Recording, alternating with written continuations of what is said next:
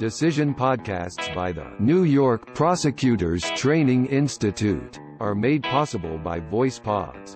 Convert your text to voice at voicepods.com. Read this decision at NYPTI Law. www.nypti.org/law. People v. Slade, decided on May 6, 2021. Garcia, J. In these three appeals, defendants challenge the facial sufficiency of the accusatory instrument filed against them, arguing that participation of a translator in the process of documenting the information from first-party witnesses with limited English proficiency created a hearsay defect requiring dismissal of the instrument.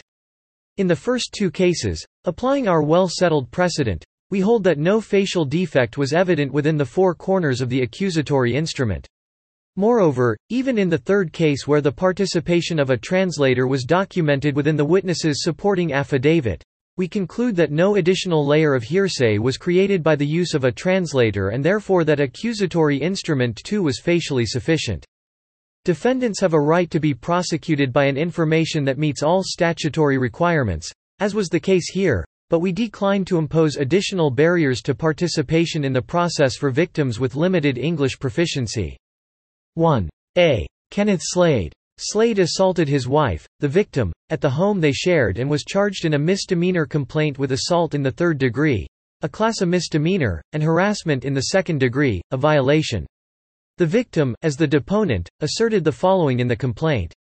At the above time and place, while she was seated in a chair, Slade grabbed her by both her arms and lifted her off of the chair, then threw her back onto the chair. As a result of Slade's aforementioned actions, she experienced bruising, swelling, and substantial pain to both arms and lower back and experienced annoyance, alarm, and fear for her physical safety. The victim verified the complaint by signing it beneath the form notice stating that false statements made therein were punishable as a class A misdemeanor. See CPL 100.30, 1d. In a certificate of translation, prepared on the same day as the complaint, a translator stated that she translated the English language complaint to the victim, including the form notice, in Spanish, and that the victim confirmed to the translator that she understood what was translated. At Slade's arraignment, the people announced that they were ready for trial, relying on the first-party complaint. However, the people did not file or serve the certificate of translation at that time, only doing so more than 2 years later upon Slade's request for the document. Slade thereafter moved to dismiss the accusatory instrument on statutory speedy trial grounds, arguing that the people's statements of readiness were illusory because the filing of the certificate was necessary to convert the complaint into an information. See People v. Colon reinstated. For the reason stated in Crim Court, the people cannot be ready for trial if they have not converted the complaint to a jurisdictionally sufficient information.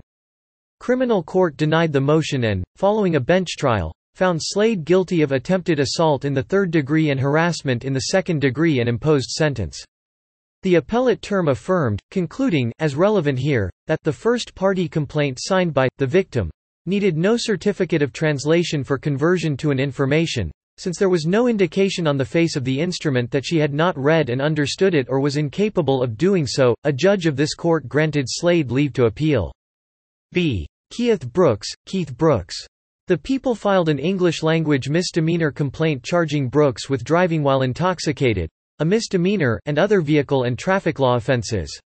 The deponent, a police officer, stated that a witness related the following: that he saw Brooks operating a van, that the van rear-ended the witness's vehicle, and that Brooks fled without providing any identifying information. The deponent police officer claimed, based on his own observation, that Brooks exhibited signs of intoxication and that he was present when Brooks refused a breathalyzer test. The people were not ready at arraignment because they lacked supporting depositions from the witness and another police officer. Later, the people simultaneously filed an off-calendar statement of readiness, the two outstanding supporting depositions, and a certificate of translation. The witness's supporting deposition stated that he had read the complaint, and that the facts attributed to him in that document pertaining to Brooks's operation of the van and actions after the crash were true upon his personal knowledge. The witness signed the deposition under a form notice stating that false statements made therein were punishable as a class A misdemeanor, as required for verification. See CPL 100.30, d. In the certificate, a translator said that she translated the English language, accusatory instrument, to the witness, including the form notice, in Spanish, and that the witness confirmed to the translator that he understood what was translated. At a subsequent calendar call, criminal court determined that the certificate of translation was defective because it failed to state the translator's qualifications. As a result, the court concluded that the complaint was not converted to an information and that the people would be charged speedy trial time until they filed a proper affidavit of translation. After the people refused to take any additional steps to convert the complaint on the ground that no further action was required by the CPL to effectuate conversion, the court granted Brooks's motion to dismiss the accusatory instrument on statutory speedy trial grounds. The appellate term affirmed, concluding that criminal court providently exercised its discretion in requiring a proper certificate of translation to be produced in order to convert the complaint into an information, because the people provided sufficient indicia of the witness's inability to understand English when they filed the translator's statement with the supporting deposition. The court further determined that the certificate of translation filed by the people failed to convert the complaint within the speedy trial period because the certificate did not comply with CPLR 2101b. A judge of this court granted the people leave to appeal. C. Charo N. Allen. Allen was charged with menacing in the second degree, a class A misdemeanor, after she allegedly threatened a restaurant worker, the complainant, with a knife. A police officer drafted the English-language misdemeanor information, which stated that the charge was based on the complainant's sworn statement to the effect that Allen, a customer at the restaurant where the complainant was working, became angry because the complainant informed her that she could not leave the establishment with an alcoholic beverage. The situation escalated, and Allen allegedly threatened the complainant with a steak knife. The deposition includes a representation that the complainant had this statement consisting of one page read to her in Spanish, by a police officer, and that she swore that it was the truth. The complainant verified the deposition by signing it under a form notice stating that false statements made therein were punishable as a class A misdemeanor. See CPL 100.30, 1, d. Allen moved to dismiss the accusatory instrument as facially insufficient, contending that the translation created a layer of hearsay that the people failed to appropriately remedy. In opposition, the people filed an affidavit of translation executed by the officer who translated the deposition. He swore that he understood English and Spanish and that the complainant's statement was a true and accurate translation by him of the complainant's spoken Spanish statement. The officer averred that he translated the written English statement into Spanish for the complainant and she signed the deposition after confirming its accuracy. The district court adjourned Allen's motion and directed the people to file a superseding information that included 1. A verified affidavit from the complainant, in the language of said individual, including a verification in that language, 2. An English translation of that document, and 3. An affidavit by the translator stating his qualifications and attesting to the accuracy of the translation, as purportedly required by CPLR 2101b. The people ultimately declined to do so, and the court dismissed the matter on facial sufficiency grounds.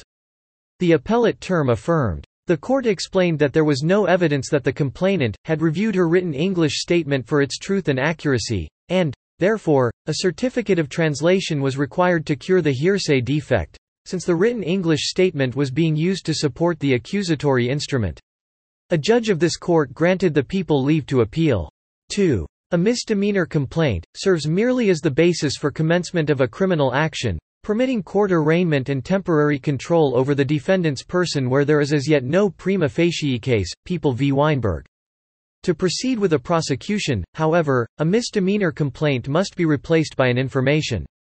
Simply stated, the requirements for the factual portion of a local criminal court information are that it state facts of an evidentiary character supporting or tending to support the charges, that the allegations of the factual part, together with those of any supporting depositions, provide reasonable cause to believe that the defendant committed the offense charged, and that the non-hearsay allegations of the information and supporting depositions establish, if true, every element of the offense charged and the defendant's commission thereof. People v. Casey. At issue in these appeals is the last of the listed requirements, namely that non-hearsay allegations, if true, support a prima facie case. This requirement is meant to protect a defendant against groundless criminal proceedings by providing reasonable guarantees against baseless prosecutions not predicated on probable cause.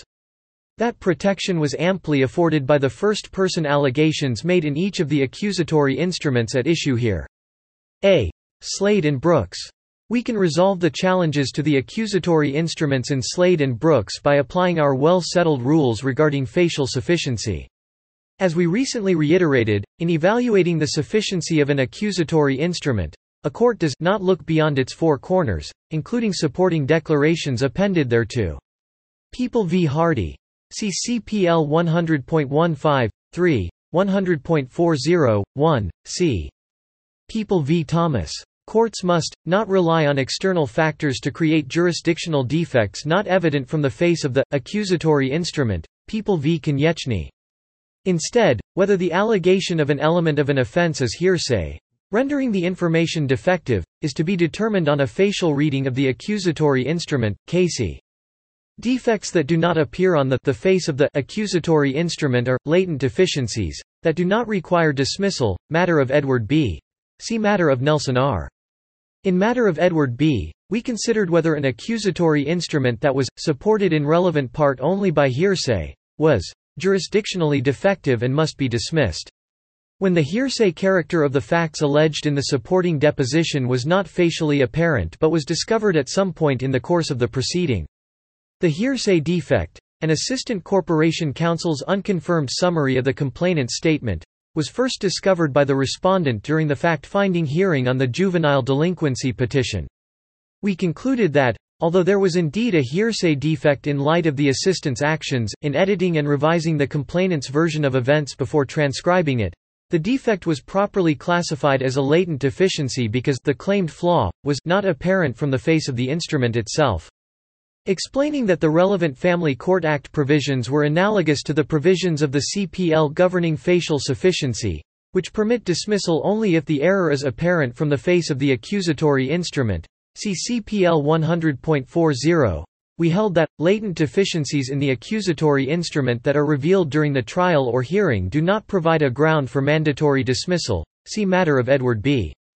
Matter of Edward B. therefore specifically rejected the notion that a latent deficiency renders a facially sufficient accusatory instrument a nullity. We later made clear that the holding in Matter of Edward B. was not limited to latent deficiencies discovered during a trial or fact-finding hearing. See Matter of Nelson R. Latent deficiency identified prior to the fact-finding hearing did not render the petition facially insufficient and, therefore, did not mandate pre-hearing dismissal.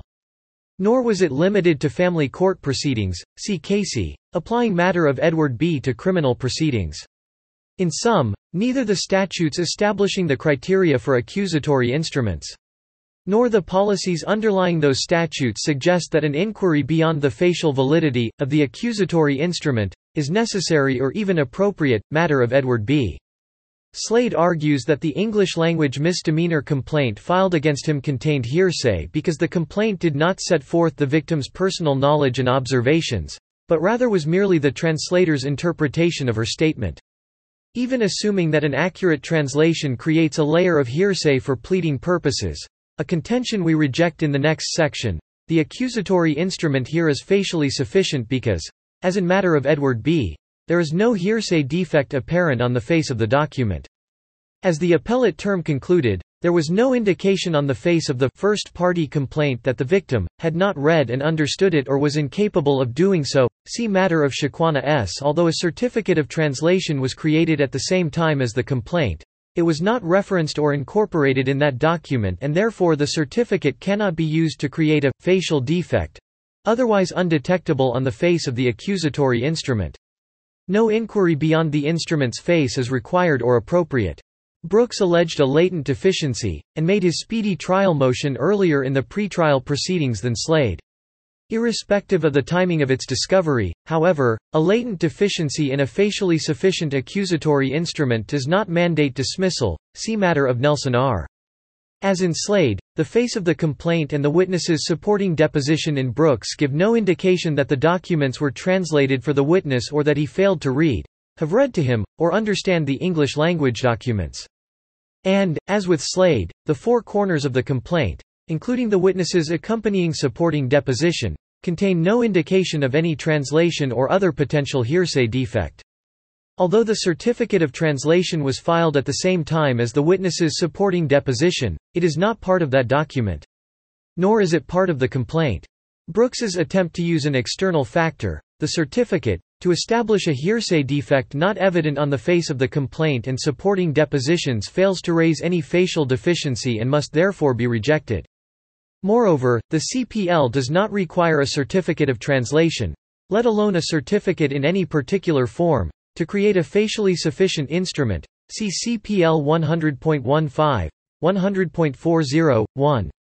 The uniform rules for trial courts generally direct courts exercising criminal jurisdiction to comply with the applicable provisions of CPLR 2101, 22 NYCRR 200.3.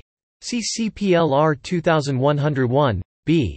Where an affidavit or exhibit annexed to a paper served or filed is in a foreign language, it shall be accompanied by an English translation and an affidavit by the translator stating their qualifications and that the translation is accurate. However, the specific rules applicable to facial sufficiency of misdemeanor informations are found in the CPL, and the governing provisions do not require a certificate of translation or the affidavit of a translator. CPLR 2101, b. cannot be used to override those specific requirements. See People v. Douglas, and we decline to effect that result by judicial fiat. See Rivera, J., but see Wilson, J. As both informations were facially sufficient, we hold that the courts below properly denied Slade's CPL 30.30 motion, but erroneously granted Brooks's statutory speedy trial motion. B. Allen.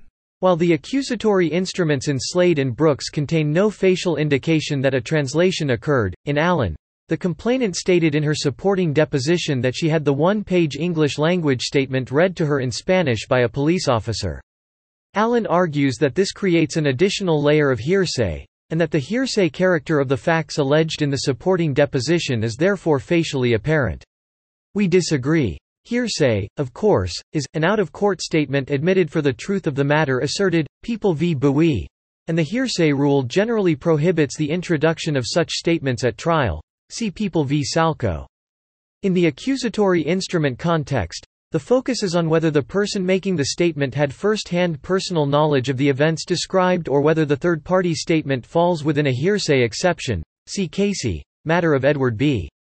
The issue here is whether a witness's use of a translator creates a layer of hearsay that runs afoul of the CPL's facial sufficiency requirements for misdemeanor informations. Other courts have grappled with the applicability of the hearsay rule to testimony related through an interpreter. In the context of trial testimony by a witness relating to statements that were interpreted to him, the Second Circuit concluded that, except in unusual circumstances, an interpreter is no more than a language conduit, and therefore, the interpreter's translation does not create an additional layer of hearsay. United States v. Lopez. Quoting United States v. Koskarides, see United States v. Martinez-Gayton. Courts have applied this rule to declarants when there is nothing in the record to suggest that the interpreter had any motive to mislead or distort, and there is no indication that the translation was inaccurate. Koskarides. Put another way, in those circumstances, the interpreter is treated as the declarant's agent. See Lopez. See also People v. Quan Hong. This court has signaled that the agency rationale is a tenable theory for admitting interpreted testimony. People v. Romero. We conclude that, when evaluating the facial sufficiency of an accusatory instrument, no hearsay defect exists where, as here, the four corners of the instrument indicate only that an accurate, verbatim translation occurred, and the witness or complainant adopted the statement as their own by signing the instrument after the translation. See Matter of Shaquana S. People v. Ventura. Cf. Matter of Edward B. Supporting deposition contained latent hearsay defect even though the complainant signed the document because the complainant had never read nor been read its contents.